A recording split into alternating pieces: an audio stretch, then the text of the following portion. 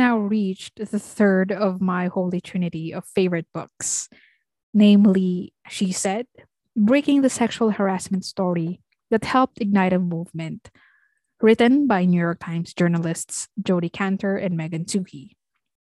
The memoir is, in a strange way, a spiritual cousin of Catch and Kill, Lies, Spies, and a Conspiracy to Protect Predators by Ronan Farrow, because it covers the major news stories that broke the stories of women's experiences of abuse at the hands of Hollywood mogul Harvey Weinstein.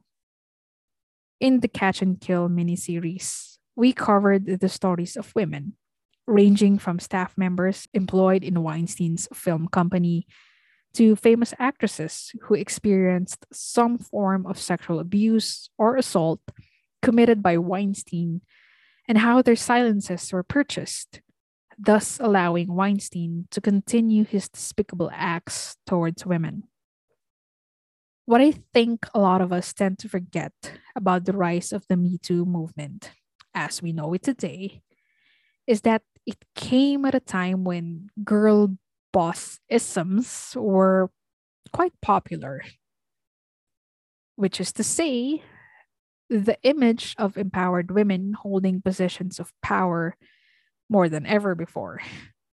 As Cantor and Toohey put it, quote, the number of jobs once held exclusively by men, police officer, soldier, airline pilot, had narrowed almost to a vanishing point. Women led nations like Germany and the United Kingdom, and companies such as General Motors and PepsiCo. In 1 year, it was possible for a 30-something-year-old woman to make more money than all of her female ancestors had made in their combined lifetimes. End quote. Yet, regardless of whatever gains some women have had in terms of being in positions of power, sexual harassment remained rampant. And all too often, women were sexually harassed with impunity, regardless of the industry. Sexual harassment was against the law, yet it was somehow still routine in some jobs. And those who do speak up are dismissed or denigrated. Meanwhile, the perpetrators carried on. They were often accepted, sometimes cheered, and labeled as, quote, bad boys who were just doing the harassment because, well, boys will be boys. Severe consequences were rarely ever doled out. I mean, remember when an accused sexual harasser was elected into the highest office in America 6 years ago? And remember when an open misogynist became president of the Philippines 6 years ago?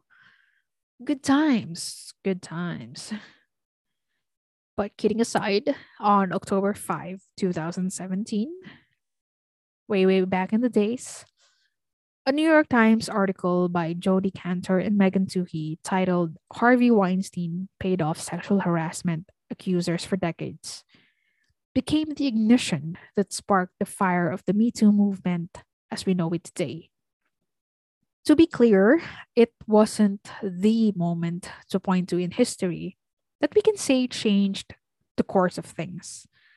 It's just one of many points that led us to where we are now, where we actually get to say, time's up. Journalism had helped inspire a paradigm shift, Cantor and Toohey write. Our work was only one driver of that change, which has been building for years, thanks to the efforts of pioneering feminists and legal scholars. Anita Hill, Tarana Burke, the activist who founded the Me Too movement, and many others, including our fellow journalists.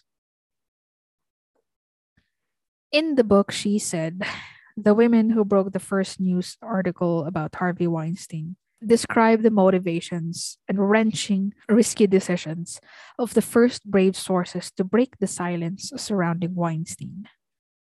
The risk wasn't just on their part, because as we saw in Catch and Kill, Weinstein is not above hiring a network of spies to make sure anyone who tries to take him down and expose his monstrosity won't be successful. But on the sources as well, who not only were potentially breaking stipulations and non disclosure agreements, but also going through their personal struggles. Of the title, Kantor and Twohey had this to say: "We intend the title," she said, "as a complicated one. We write about those who did speak out, along with other women who chose not to, and the nuances of how and when and why. This is a book I highly recommend, not just to fellow feminists in progress, but also to journalists and or those aspiring to be one, especially investigative journalists, because this book is about investigative journalism.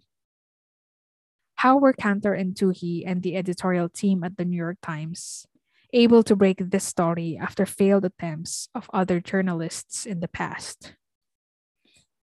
In the book, Cantor and Toohey explain how they have documented a pattern of behavior based on first person accounts, financial and legal records, company memos, and other revealing materials.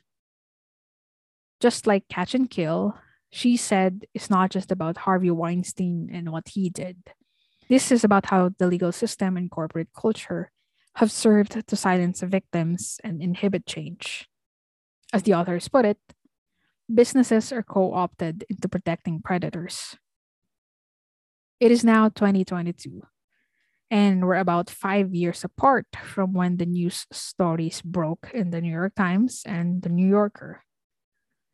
Yet I'd argue that talking about the Weinstein story is still relevant, lest we forget to learn from history. This book recounts two astounding years in the life of women in the United States and beyond, Cantor and Toohey write. That history belongs to all of us who lived it. Unlike some journalistic investigations that deal with locked away government or corporate secrets, this one is about experiences many of us recognize from our own lives, workplaces, families, and schools. But we wrote this book to bring you as close as we could to ground zero.